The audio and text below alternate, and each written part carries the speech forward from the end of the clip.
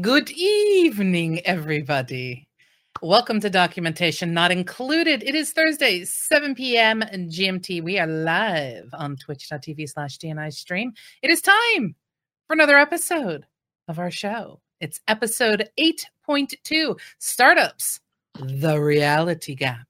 I'm Josie Howarth, and as always, I am joined by my co-host, the Wagyu to my ground chuck, Chris Seabach. That's beef, isn't it? A very expensive piece of beef, yes. Yeah, okay, grown in only one place in Japan. Ground chuck, that's an American thing, that, isn't it? We don't have chuck in England. It's mince. Yeah, mince. It's beefy mince. Yeah. So, yes, hello, Josie, and hello to everybody in chat. As always, please do get involved. It is a live show, and we do read out comments and ask questions of our guests. Tonight we've already had lots of technical difficulties, and I'm stuttering all over the place. We wrote the script about 2 seconds ago, so hopefully we will have a good show. We'll get on with it. So yes, tonight we are joined by two individuals who were crazy enough to take up an idea and create a startup. So, hello, Joe and Gordon. Gordon, I've been on this show before a number of times. Go ahead, introduce yourself, say hello to everybody, and tell everyone why you're here today. Okay. Hi, everyone. I'm Joe, and I am co-founder with Gordon, and we're here today because Josie very kindly invited us to come and talk about our journey with our startup, and I guess we're going to explore what our initial expectations were and how they've been dashed on the rocks of reality. Hi, I'm Gordon, Joe's partner in our enterprise of adventure and really wild things.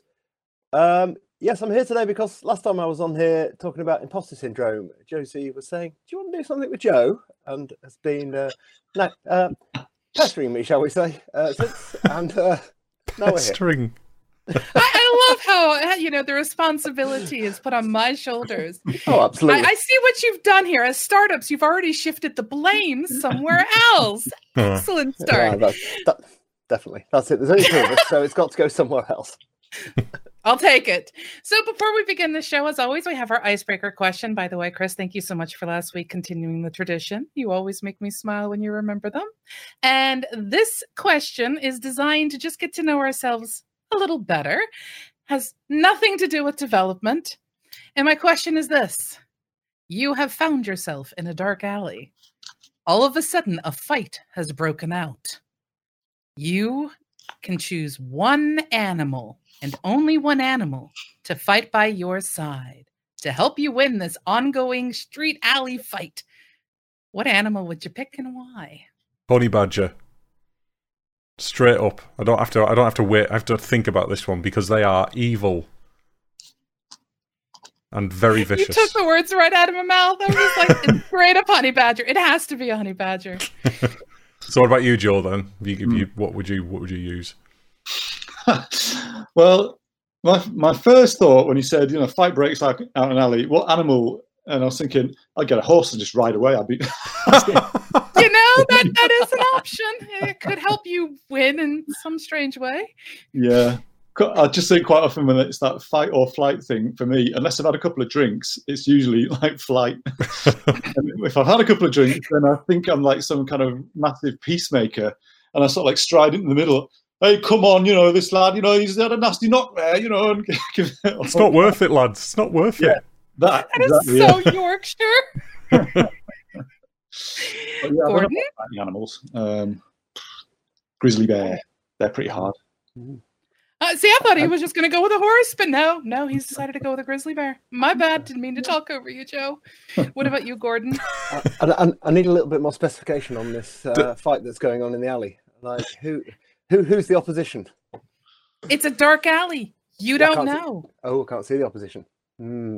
Well, in that case, something with like, I guess, sort of cat's eyes, so it can see the down the dark alley. But a mountain lion. Okay, I have to. Normally, we wait to go, further into these things, but our chat has chimed right in with some absolutely brilliant responses. So Voltskrak has said, a boar. Tultepe has said squirrel. A squirrel. Brilliant. And Vina said, I'd like to say a fox because they're cute, but heck, let's go with dragon. I've got two problems with the Venas specifically. I did not specify at all that it had to be a real animal. Well, that was the thing about the dragon. It has to be real. Come on, you can't just magic up come on, we're in a Yorkshire rally. You know, we're having a fight outside of Wetherspoons. You're in Yorkshire. It could have been a Komodo dragon. Those things are vicious. Yeah, if they bite you. You have to wait for the infection to set in, though. But their hide is also incredibly tough. A Yorkshire dragon. and by the way, cuteness doesn't help in a fight. Unless you're a Pokemon, I suppose. Depends who the opposition is. See, Gordon's like, I'm going to solve this by breaking it down. Just like I'm all about the requirement specification. Yeah. You've got to get this up front. So enough of this nonsense. We've got to know everybody enough. Let's get onto the subject at hand. So yes, today's show is about startups, as Joe quite rightly pointed out, and we'll be peeling back the layers on what expectations become reality when you started a startup. Which ones are actually fiction? Let's start by asking Gordon, why the topic title, The Reality Gap? Yeah, it's interesting. It's there's a book I read a while back called The Confidence Gap, when it's a self-help book. They're talking about, like the gap between who you want to be and the actions that you're doing, and why there's there might be some blockage. But there was a follow-up to that called The Reality Gap. And on a similar topic, the difference between reality and what you think. And I don't know, it always kind of chimed with me as a nice phrase. And then I was asked to do a talk at a trade show called Event Tech Live. So I did a talk called Event Tech Integration, The Reality Gap. And then Josie was thinking, well, what should we call today? I was thinking, I'm quite liking this reality gap, that theme I've got going on. So yeah, the reality. And we've lost his voice. We've just lost his. Did you accidentally mute yourself? I accidentally muted myself. Stop gesticulating, Gordon. I do like to wave my hands around, as anybody on the video can see. I've also had a few mic problems, so that could happen again. What is the difference between where we started out on this journey with our expectations that we thought were at least somewhat realistic, and where we are now, 3 years later? So let's start there then. And I want you both to answer individually. I want you to tell us how you started and what your expectations were when you started. I suppose you can have lots of expectations around the product, around the market, around the workload. What did you think about? What was the first thing that you guys thought about? So, Joe, what did you think about when you first started the business? So I think the business came about because I had quite a clear vision for what the product was going to look like and what it would do. And that's now sort of, in some ways, that's actually, we've stayed quite true to that, but we've added a whole load of stuff on top of it. But I had this very clear vision of this thing that looked like a grid that you could drag and drop things onto, and it would tell you if certain things that you dropped onto it didn't meet certain constraints. And that was basically it. That was kind of my starting point. I was kind of thinking, this might be a little bit of a side project that we do. We sort of still work full time, and this will be like a little thing we do on the side, and to be a useful tool for people, and maybe we'll make a few quid out of it. So I didn't really start thinking I'm going to be a SaaS founder and I'm going to start this whole business and make loads of money and all that kind of stuff. But then through conversations with Gordon, it became clear to both of us, I think, that actually there's quite a big opportunity here. So it's worth really trying to commit and invest a lot of time into it, because that was the only way really we were going to come up with something that would deliver value to the market. And if we didn't do that, we probably just would never actually really deliver anything. And so I guess the question about the gap between our expectations and reality is, it's a bit like, well, our expectations at what point? Because they were kind of evolving through the whole process anyway. It wasn't like there was one starting point and our expectations were fixed at that point, and they've differed from it. But there were certainly points along the way where I think we had a sort of certain idea of how things would pan out, and they haven't done anything like that. So specifically, I've got some cash flow forecasts from very early on. Yeah. January 2018, we're going to be turning over $1,000 a month, and then January 2019, we're still not turning over $1,000 a month. So there are certain points where you can say, right, we had a very specific set of expectations at that point, and they were nowhere near what actually happened. I think actually it's worth just digging into on the surface what your responsibilities are in the business, because we know, Josie and I know, and we forget. We also haven't really explained what lineup manager is to the people who haven't heard Gordon on the show before. So can you just give us a brief overview of what your responsibilities are, and the kind of the business? Yeah, okay. So just a quick sort of explanation of what the business is. So if you are an event planner and you've got to pull together all your content for like a conference or like an exhibition learning program or a festival, usually that involves doing some kind of call for speakers or call for papers, where you gather all these offers from people who are going to contribute. Often they'll get sent around for review by a panel of peers. Then once they've been reviewed, you then evaluate all those reviews and decide which of those offers you're going to include in the program for your event. And once you've done that, you've then got to schedule them all onto your kind of timetable or schedule for the conference, whatever it is. Then you've got to publish that schedule so that attendees know what's happening where, and then you might have some digital signage around the place as well. And that's basically it in a nutshell. So the product basically allows event planners to automate loads of steps in that process, because you do it manually with like email and spreadsheets, Google Forms, Dropbox, these familiar free tools. There's actually a lot of manual steps still involved in that, and there's a lot of scope for accidentally duplicating data or deleting things, data getting out of sync between one end of the sort of data flow and the other. So there's a ton of admin, there's a ton of really low value repetitive tasks in there. And I was doing this for a job, so I was like, this is terrible. Right. So that's your background. So let's go into your background. So you're the non-technical person in the business. Well, I'm sort of recovered technical person. So okay. my degree was computing, and I worked, and this is how Gordon and I met. We used to work together as, well, basically Unix sysadmin support people at a business ISP. And then I went off. I had a bit of an epiphany about the state of the world and the environment and everything, and went off to work for an ecological charity. And part of my job there was running events. And so when I was running these events, I was like, oh my God, I can't believe that this is so difficult. Yeah. And there aren't any decent tools to help me sort it out. But by this point, I guess I'd become pretty rusty. I'd never really been a developer. But Gordon, in the meantime, had been continuing to work in tech, and he'd become much more senior, was doing a lot more kind of like solutions architect type things, and was like, coding as a hobby on the side. Right. So I got back in touch with him and was like, I've got this idea for a product, but I don't really have my skills are so rusty.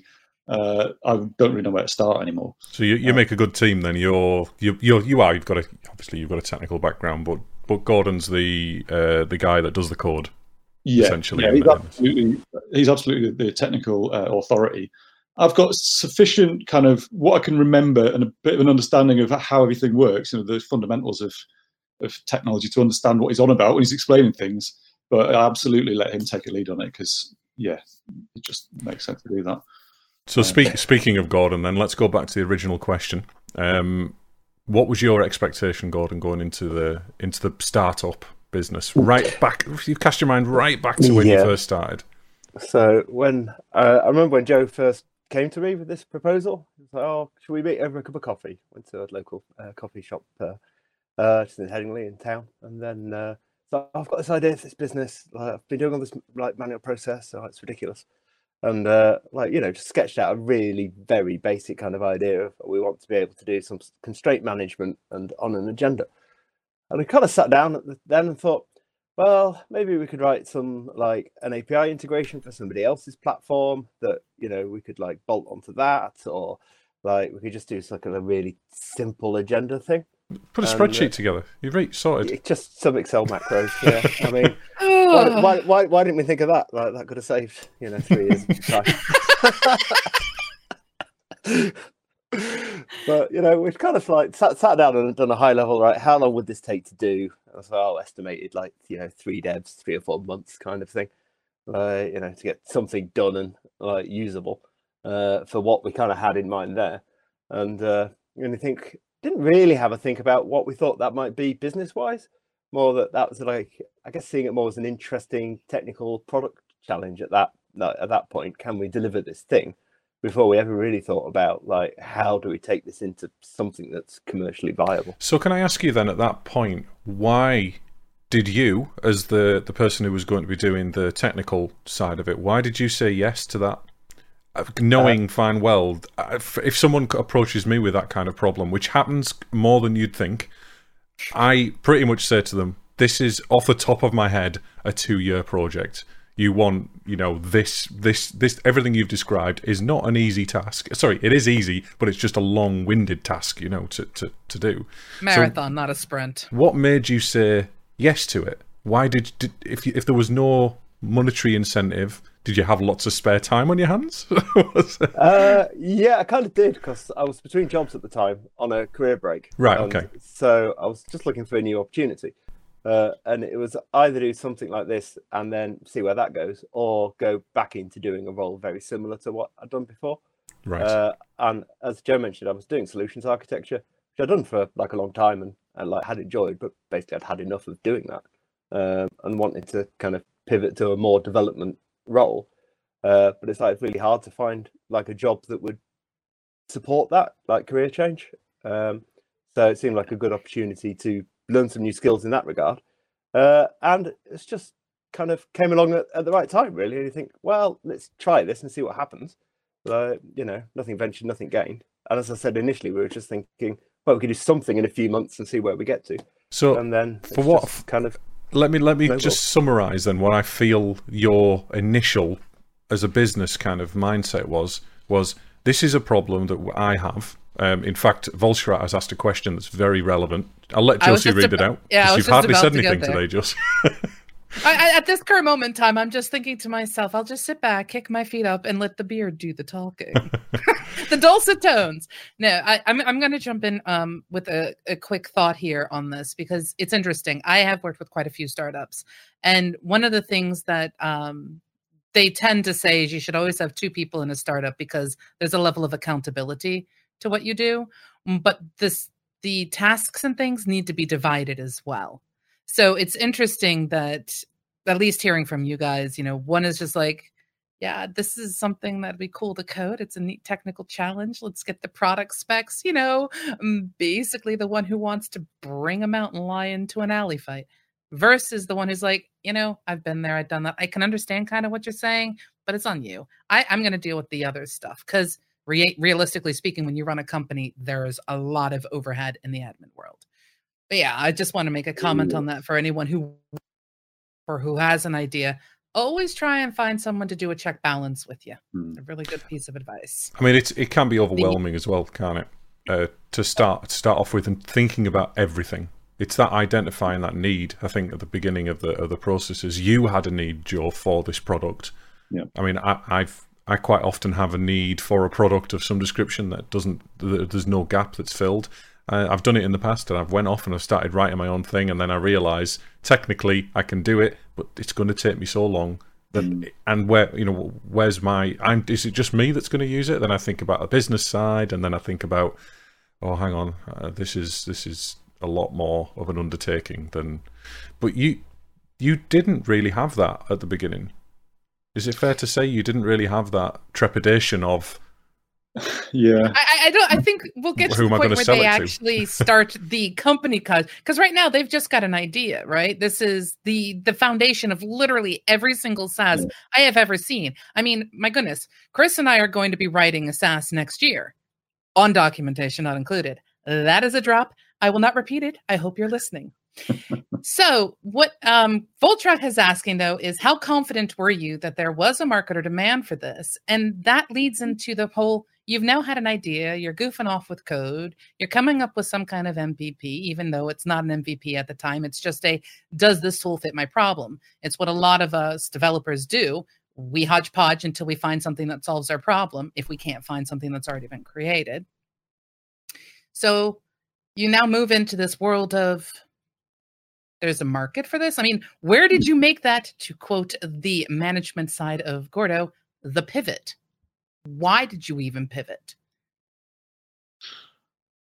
You're pointing at each other. I'm not answering that question. No. I'll have a thing. One thing that kind of pops out in my mind really is our initial client when we were showing the product and they were working with us on helping develop it, and we had an awesome first client. They were just like, yeah, if you can deliver something and it helps their event, we're happy to work with you and help you shape what you were doing.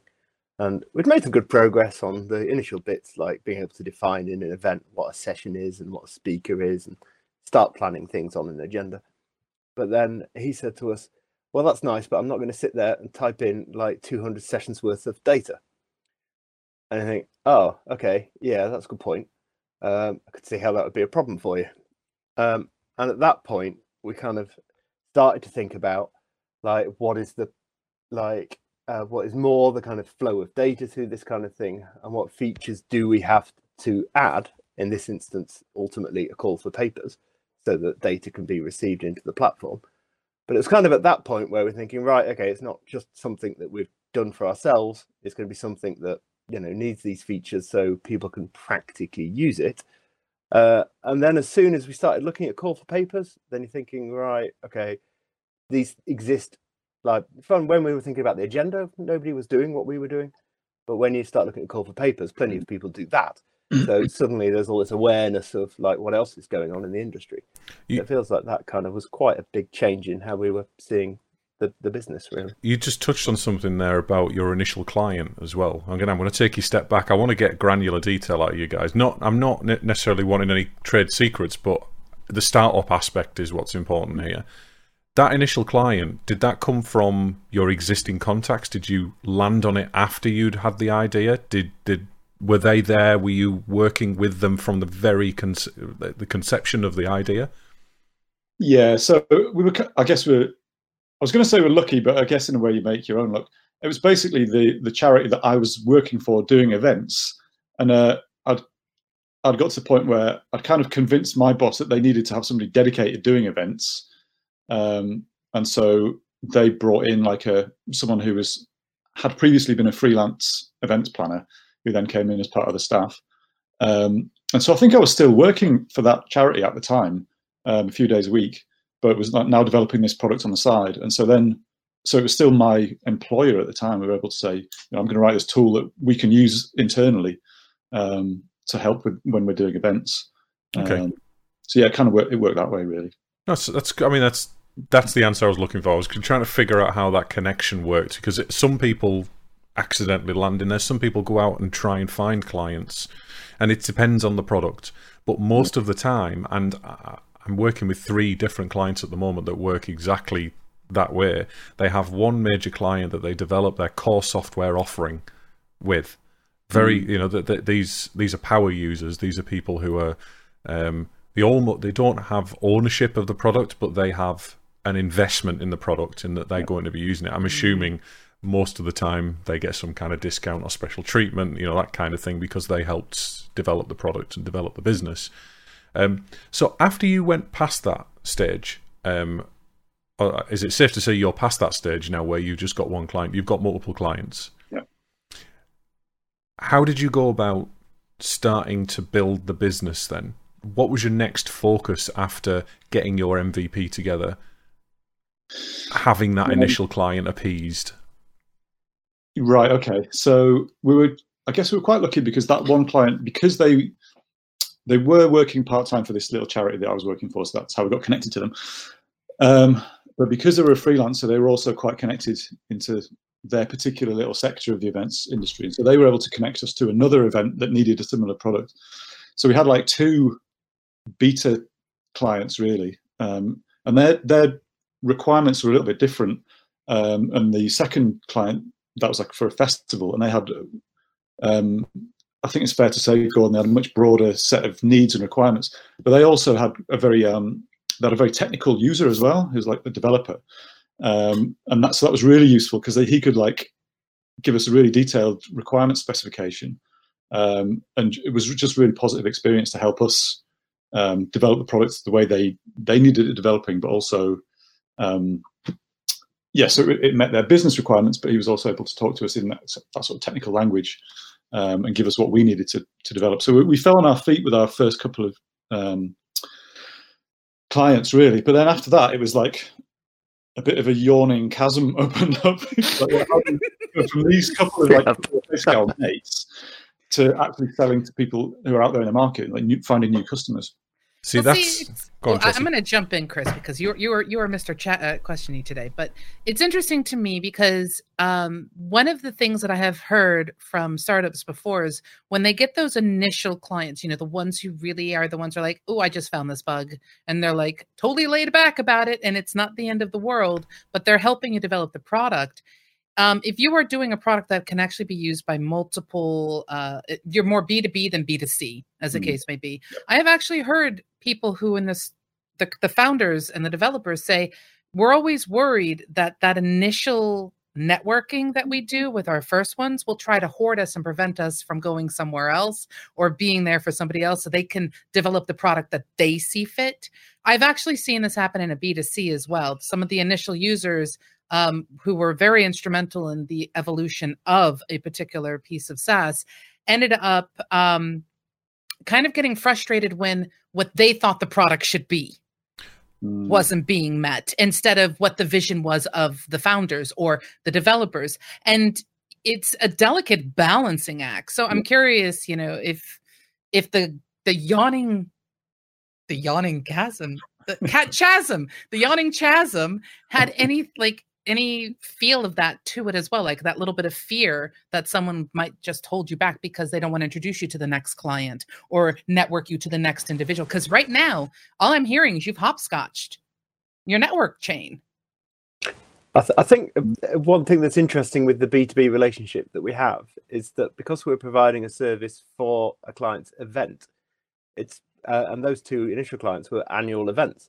So they're super keen and involved up until their event takes place, and then they'll have some follow-up call on that. And they were great for giving us testimonials, but they're not like outside of that cycle that involved in the product. So it's not like we're delivering a service that they then want all year round. So I absolutely love that you have a customer focus here, because I see this with my clients a lot. I see the opposite side of this, that they develop a product and they base it and hard code things into the product around customers. But you have a product. You don't have a piece of software that you've written for a company. You have a distinct product that's being developed independently, taking your customers' requirements into consideration, of course, and your market requirements.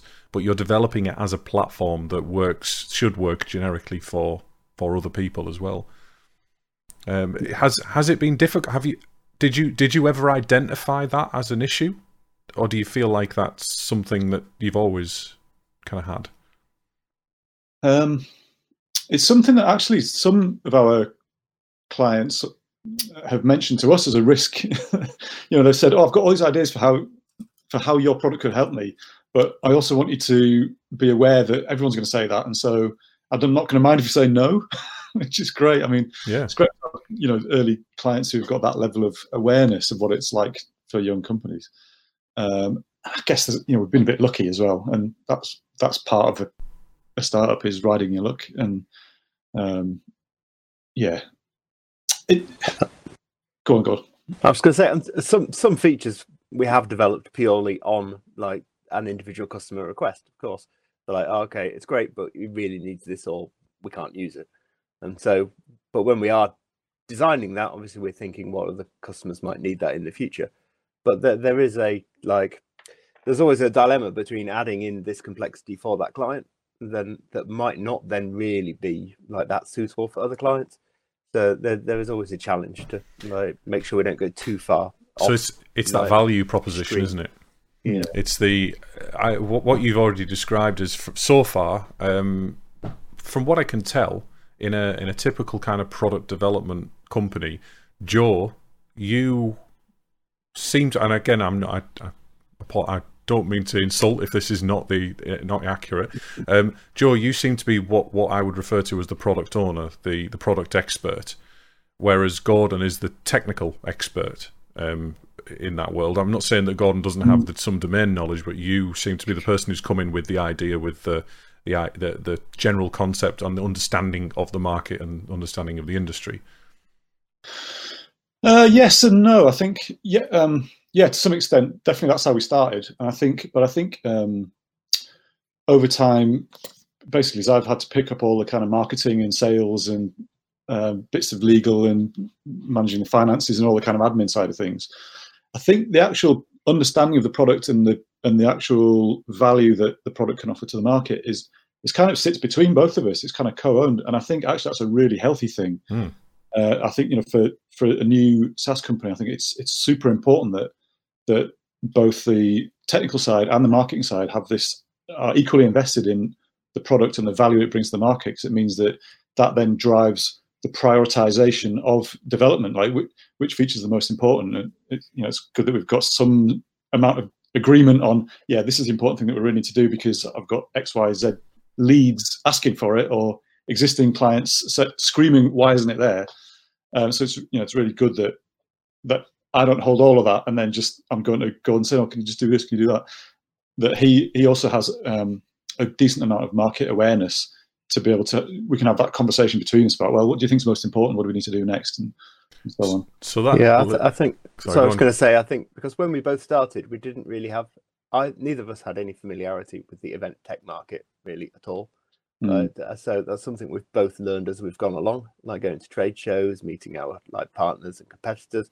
So we've both grown that understanding together. Right. And I think that's kind of reflecting how we've grown our vision for the product between us, really, rather than it being either of us being the specific product owner. Absolutely. Yeah. It's so that kind of leads me on to another question of when you. So, because you've both developed this understanding together, and because you both have opinions and you both have ideas for features, I'm not asking if you've ever argued, but have you ever argued? Well, have you ever knocked heads about a particular feature or a particular priority of a feature, or has that not really occurred with you guys yet? And do you see it occurring as you grow? I mean, the closest thing to that, to what you're describing, happened yesterday, actually. Okay. Well timed, Chris. Good job. That's what I'm here for. And so there's a kind of quite a large, whole new feature set that God basically put together over the weekend. And I think, there's been an interesting experience because I think there was a difference between us about understanding how important that might be to future clients. Gord thought it was very important, and I was a bit like, well, maybe it's something we can think about sometime back end of next year. And then sort of like yesterday, kind of turned around and said, right, I've got this thing to show you. And he'd done all this work, and there's this whole new chunk of product there. And I was sitting there thinking, well, I came into this conversation thinking that actually what's really important is consolidating what we've already got, polishing the UI, making it a bit more usable, doing some of the documentation, and really helping users to use what we've already got rather than creating a whole new chunk of functionality. And so we had to kind of navigate that conversation between us. See, it's not that I was asking for necessarily if you've had conflict or anything like that, because conflict is healthy in a lot of situations. Very, very healthy. What's interesting to me here is I'm doing a lot of agile and scrum work with big teams. I'm doing lots of work with small teams as well. And I see the same problem crop up time and time again in the ownership. Everyone's got input on something, but the ownership is not well defined of who is that product owner, who has the final say of what the best value is for being developed within the product. And I imagine a startup is no different in that you have that same problem. You just demonstrated it there. And that's something that you're too small to have a team of people that work for the product owner. You're too small to really have too many. You haven't got enough resource to have too many bones about these things. But these things will occur as the company grows, and that is a line that probably needs to be drawn in the sand, not now, but at some point in the future. I think. Sorry, I've been doing all talking. No, I was just going to say, like, on the thing that our experience yesterday, it comes down to a motivation thing for me personally. Because the last few months we've been working to like fairly tight deadlines to deliver some functionality, and we've been out doing a lot of sales marketing thing, and I haven't really had a time to just like sit down and go, all right, I'm just going to like geek out on some new feature, pull together like what I think the model should be, work out some like user journeys, and go, right, okay, bam, I can just focus on this for like 3 days and like find something that I think can be good enough for a proof of concept for a client. Like, you know, stick it behind like a feature toggle and say, okay, you're interested in this, would you be happy to check it out and give us some feedback? And we hadn't really discussed implementing this, but because we'd been at a trade show and had a few discussions with people, and like kind of had an idea at the back of my head for a long time, but I was able to clarify what I thought the scope of it might be through being at the trade show and having these conversations. And I thought, actually, this isn't that impossible to do. It's a lot easier than I'd imagined. So I just thought, right, okay, I can sit down for a few days, do something, and like go, well, can we get to something that's good enough for an MVP? But really, it's a motivational thing for me. So I want to do something like that again. You know, that's why we got into this in the first place. Like, this is cool. We can bash something out, see how it works. It's interesting. It's really interesting to me that the same dynamic exists everywhere, in enterprises, in startups, and in companies that, medium-sized companies, across the entire board. If that isn't defined, and techies always want to geek out as well, that's always the case. I've got one particular client who has a lot of directors, and they've got one particular director they're all technical, they all program as well, but they've also got lots of employees. And this one particular director just does what Gordon does all the time. He overrides what the business's value needs to be done because he feels like it needs to be done, or he wants to geek out and he's up until 4:00 in the morning because he needs to. He just feels like he needs to get it done or whatever.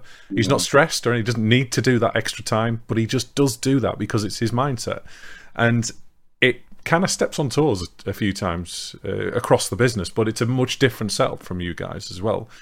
It's just really interesting that. Yeah, I definitely hear what you're saying. I think for me, I kind of recognised that actually when God was showing me this stuff yesterday, I was thinking, God, he's put a lot of work into this. Like, he's obviously been really motivated to do it, and that's brilliant. And so I really respect that, and respect that he's put a ton of work into it. He's really motivated, and he's added a lot of value to the product.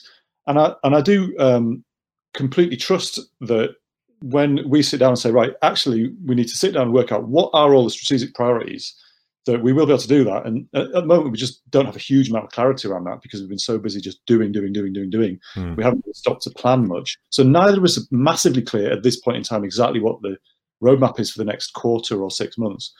So, I mean, it's fine. I really trust that when we have got a bit more organized, it's going to be fine. And it was more like, I think I felt a bit like frustrated more about the fact that we hadn't sat down to clarify what our goals were together. And so the space was there for, and equally, I'm sure I do stuff where, Gordon will think, well, he's gone off and written a blog post about quantum computing. What's that got to do with the business? that thought might have crossed my mind. That has to be okay, doesn't it? Oh, absolutely. Yeah. To be able to have the empowerment and the freedom to do that, to be able to do the thing that interests you at that point in time. Otherwise, you might as well just go and work for somebody else and do what we're told. Yeah, to an extent. Anyway, let's move on from the difficult conversation. I'm going to sort of pull us back a little bit, but still kind of keep us in the same place. So, at this current moment in time, after listening to all of the things that you guys have been saying, your reality gap and everything that we've discussed, because there is a lot more that we can cover, but it just means we'll just have to have you back, obviously. But the reality gap that you had an expectation when you started, and your original expectation, based on what I heard, was just, I kind of want to see if we can do a tool to make my life a little easier at work, because, oh my gosh, I know that it can be done. I just want to talk to someone to make it happen. And then it's turned into well, they liked it. There's actual potential for something more here. Where do you believe you guys were the most blind leading up to when you got your second client? What do you guys think that you missed or misscheduled or misplanned or totally got wrong or just way overshot because you didn't realize that it was really going to be so short? For me, I think the one thing that we've historically missed the most is anything to do with financials. Because when we started, we were assisted by a startup accelerator in town, and they're very focused on the business. You need to make sure you've done all your cash flow forecasts, and we spent a lot of time, as Joe mentioned earlier, creating these beautiful cash flow forecasts. And I was like, this is what we're going to be doing for the next few years, and all this kind of thing. And we had people say, right, no, you need to be more ambitious than that. You should 10x these sales forecasts, and we had all this kind of advice.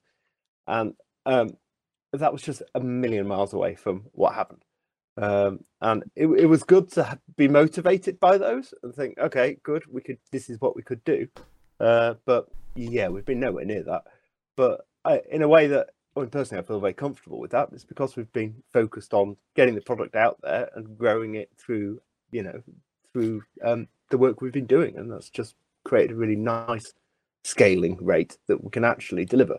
Whereas if I look back at that cash flow forecast and thought, Christ, if we'd actually sold that number, it would have been difficult for us to have met that.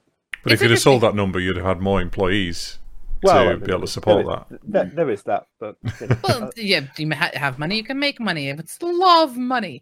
It's interesting that you guys chose to go with an accelerator. I've seen a great variety of different types of accelerators. Now, what I'm hearing from you is you guys have ones that were very, very focused on, your projections and creating beautiful PowerPoint slideshows. No doubt, you are very experienced in this now. But the ones that I'm more familiar with are the ones that push you to build the product. So it's interesting to me that you sort of started not with a product in hand, but we will make models, we will project, we will do what the CEO would do of a enterprise kind of thing, or the CFO even, or what have you, where you guys are just two guys, technically speaking, geeks, sitting in your garage going, what does this do? Yeah, so the accelerator program that Gordon's referring to it's like a free program that's offered by NatWest. So it's free. Yeah. Would you recommend free accelerator programs? I only ask because I know some people who will tell you avoid accelerators like the plague. I thought it was pretty good. Basically, it was you go to a workshop twice a week or something, and they tell you about what turnover means and gross profit and net profit and fixed costs. Business mentoring. Yeah, all the basic, and it was actually focused on the entrepreneur and across all kind of business sectors. So it could be any kind of business, but it's sort of fundamentals. That was quite useful for me because apart from doing little bits of freelance stuff, I've never really done a proper actual business like this. So I got some really useful stuff out of it. Yeah, they were quite focused on the personal development side of that journey as well. So there was a lot of useful guidance in there, and how to manage your mental health and how to push boundaries to be a successful entrepreneur. So there was a lot of benefit there as well. Too many startups burn out because the people who are responsible for the startup feel they have to work 24-hour days. Yeah, it doesn't work. No. Yeah. So yeah, I think one of a pretty fundamental thing about our journey is that we decided to bootstrap as well. So, some of those financial projections could have become fact if we'd taken a load of angel investment funding and been trying to get a Series A about now. We probably could have grown the business that quickly if we'd had a ton of money to throw at marketing and stuff. But because we decided to grow organically from our own earnings, and because we weren't earning anything, it's just taken a long time for that to start getting those early sales in. But that's the kind of business we want to work in. We don't want to be beholden to some VCs who are they've thrown a lot of money at us, and now we're feeling like, oh God, we've got to like return their investment. It's interesting. VCs in my brain are a bit like how I see, agents trying to find jobs for us in the IT sector. I kind of have this like bane in my brain. And it's the thing is, I've met people who are actually a part of VCs, and they're really nice people, but it's like, don't come near me with your VC. So it's I don't know, it's a strange one for me. We'll have to get one of them on and talk. I think it's right for some businesses. It absolutely works for some businesses. I just don't think it's right for me and Gord at this point in our lives and what we want to do with the business and everything. I think what's more important to us is having our independence and freedom and being empowered to work, as co-owners of the business, to make all the decisions based on where we want to take the business, and that's more important than getting super rich or anything like that. That's not really what it's about. I think if you can make it sustainable, and even if you just wanted to remain a 2-person company, then that's fine. That's legitimate. Yeah. You don't need, especially if you don't have investors or you don't have anybody you're beholden to, then it's. I would prefer that kind of model if I was a startup. I mean, I suppose I am. I'm a consultant. It's not really the same thing. I don't have a product. I sell my services. You do have a product, Chris. I know my beard is a product, but it's not. No, I am my product at the end of the day. I sell my own services, but I don't have a software product. I don't have a tangible product that I can go out and sell. But I've tried to do it in the past, and I've never had the sales acumen and the marketing acumen. I have no idea how to really approach that.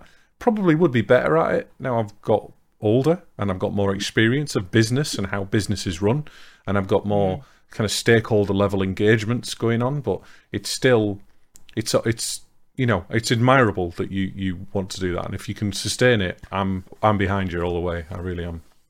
Yes. And I'm actually going to totally interrupt us because we are getting very close to the end of our show. We are. So, real quick, any final thoughts that you want to add before I bring us to our BYOB?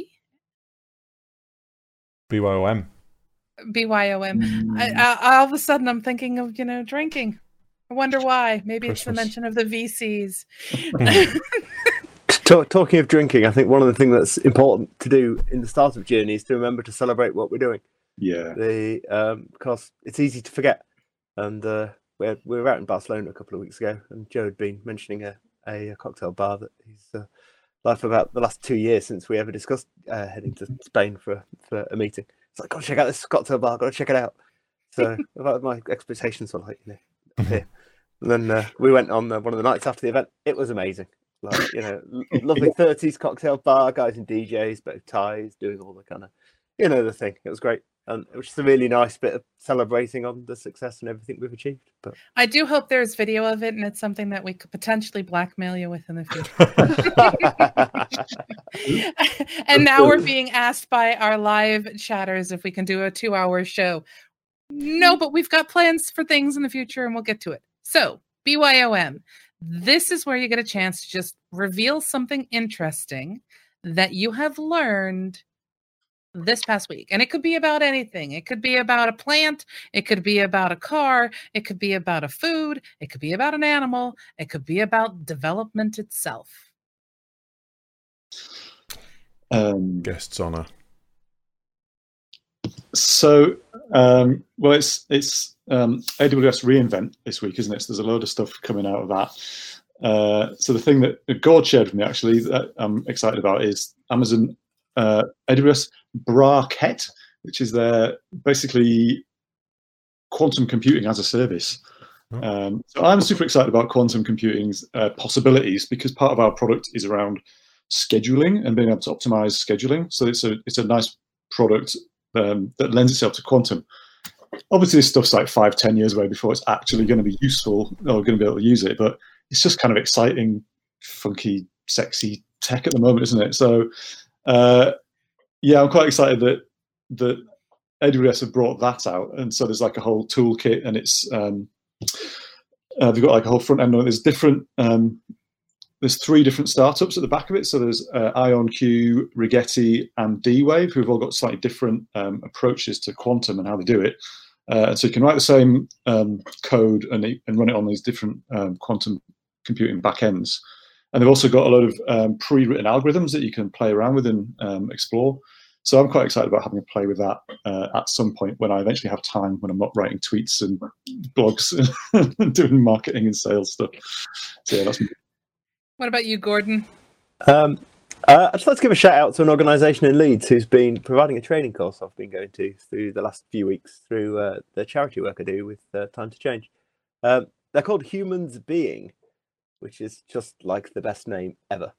But they provide training on all kinds of things, but particularly like well-being, communication, and we had a really good week on consensus decision making in teams. And the guy, there was a proposal on how to do this, and I'll just quickly go through it from a very high level, but basically to take a rounds-based approach and start with a question from the chair, then everybody says information they know about that question. Then there's a round of what people think about that question. So there's a chance for everybody in that group to chip in about what they think. Because, often in a group, people feel either difficult to, they withhold what they're really thinking, or they don't find a way to fit it in, or, people overtalk and all that kind of thing. But it's just a simple round of what everybody thinks. And then, to start looking for consensus, looking for a proposal, and then modifying it and agreeing this proposal. And we just went through it for an event that we're organising with the charity, and it was the most efficient conversation we'd ever had in terms of getting a decision on whether we wanted to do this thing, when it was going to be, what resources we needed, and it was really simple and structured. So I learned a lot there. It was really good. But yeah, Duncan, the guy there, was awesome. And if anybody in Leeds is looking for that kind of thing, they're called Humans Being, and I would highly recommend them. Chris? Oh, mine's pretty boring this week. I've learned how to use LinkedIn, finally. How many years have you been a member of LinkedIn, Chris? I've said a number of times on this podcast and in our Discord and everywhere that every time I log on to LinkedIn, part of my soul dies. I absolutely hate the place, but I'm very passionate about this new legislation that's coming in. In fact, these rule changes about legislation that's already existed, and I've been posting about it quite a lot. And if you post things that you're passionate about, that other people are interested in any way, shape or form, that's a form of marketing yourself, and it's a form of networking, and it's something I didn't really value previously. I didn't think anybody else was interested in my opinions and things, but it actually happened, and I've actually gotten business from just posting my opinions and free advice, if you know what I mean, on how to be and how to do things for people who, in my situation, who were affected by this particular brand. So I've learned that LinkedIn is more than just a stream of advertisements and a stream of motivational posts and, agents just... A stream of recruiters saying, what, are you a one-girl company? And all the other things that I still get the message. I still get messages. I've had so many people ask me for free things as well. Just add me as a connection and then just drop me a message a few minutes later going, oh, can I posted some advice about how to write your CV as a contractor. At least 4 people sent me a message saying, can I see your CV then? I was like, well, no, it's not. Well, none of your business what's in my CV, but I'm happy to provide some consultancy on your CV if you want. And I've actually gotten business from that. So it's a tool that can be used and can be leveraged in your favour. Well, I'm about to show my geek. For me this week, because of the fact that Chris and I have something interesting planned in the new year involving .NET Core, when I go to learn something, I have to come at it from an angle from something that I understand. That's how you do it. You sort of make analogies, you make connections, etc. I actually decided to jump completely into the deep end, and I've actually been learning about .NET malware and how challenging it actually is for security professionals to deal with. due to things like deobfuscation and other stuff that goes with it. And it is fascinating. So for me, it's really just a matter of how technology evolves. And of course, I have to come and learn things from a security perspective because that's the way I work. Good so that's stuff. it. That, believe it or not, what? We've made it to the end of our show. I can't believe it. I don't know what to say. I want to thank absolutely every single one of you guys on Twitch. You guys have been an absolute treat. 2-hour shows. I'm not going to say anything. Actually digging into coding on the stream. Not going to say anything. Just know that, DNI Stream's got your back in the future. And a massive thank you to Tultepe, Voltcrack, and Vina. You guys are awesome. And right, so thank you very much, Gordon. Thank you very much, Joe. It's been wonderful Pleasure. having you on. Thanks for having me. I said we'll have you on again in the future as well, and we'll dig a little bit deeper, maybe into this topic, maybe into another topic. Anything else you're particularly interested in? I think we've had a fair few questions and a fair bit of engagement in chat, so it's obviously our listeners like it as well, like the level of detail. Do you have anything to pimp? Websites? Of course you have. So it's your time to shine now. Well, it's their choice to decide whether they want to pimp their own company or not. Gord, do you want to pimp the company? Yeah, I don't know if you've heard of a product called Lineup Ninja. It really helps you manage events such as conferences and festivals. No, I don't really have anything else to pitch.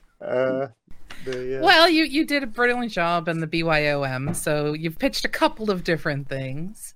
And of course, Joe has as well. But do you have one, Joe? No, I really don't. Just, yeah. Fair enough. Most people don't have anything to pimp, but you guys at least have your company to pimp, which has pretty much been the whole episode anyway. So, Ninja. Wow. So yes, in terms of our pimpage, you can follow us and go onto our website. It's www.dnistream.live for all our links to our social media, our Discord, our email, etc. If you want to be a guest on the show, you've got any topic ideas or anything like that, please do drop us a message with our contact form. And you can give us some feedback, tell us to shut up, tell me to ask less awkward questions to our guests, whatever. One of these days, we're going to get like an email through the contact form on our website, dnistream.live, and it's simply going to say, "Where's the honey badger?" And it's going to be amazing. And then I'll have to book that individual, whoever sends me that. So if you're thinking of doing it as a troll, be aware I will reach back out to you. Yes, we'll I will. Trace you. We'll find you. We'll backtrack you. God, that shows age.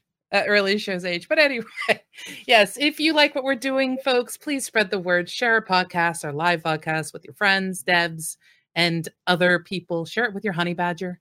I'm sure your honey badger would appreciate us. All that's left is for us to say goodbye. We hope to see you all next week, 7 p.m. GMT here on twitch.tv/DNIstream, where I finally allowed the removal of the ban on IR35.